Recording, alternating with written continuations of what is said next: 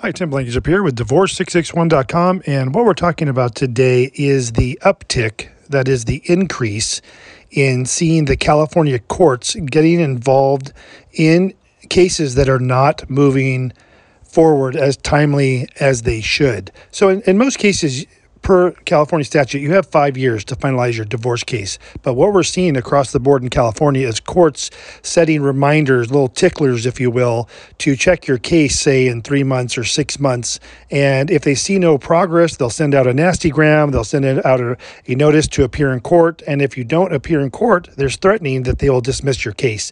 You definitely don't want this happening. So you want to, one, make sure that the court has your correct address. So if you move, complete a change of address. But if you do get a notice to appear, that you need to appear or you risk having your case dismissed and then having to pay the fees and starting over from scratch.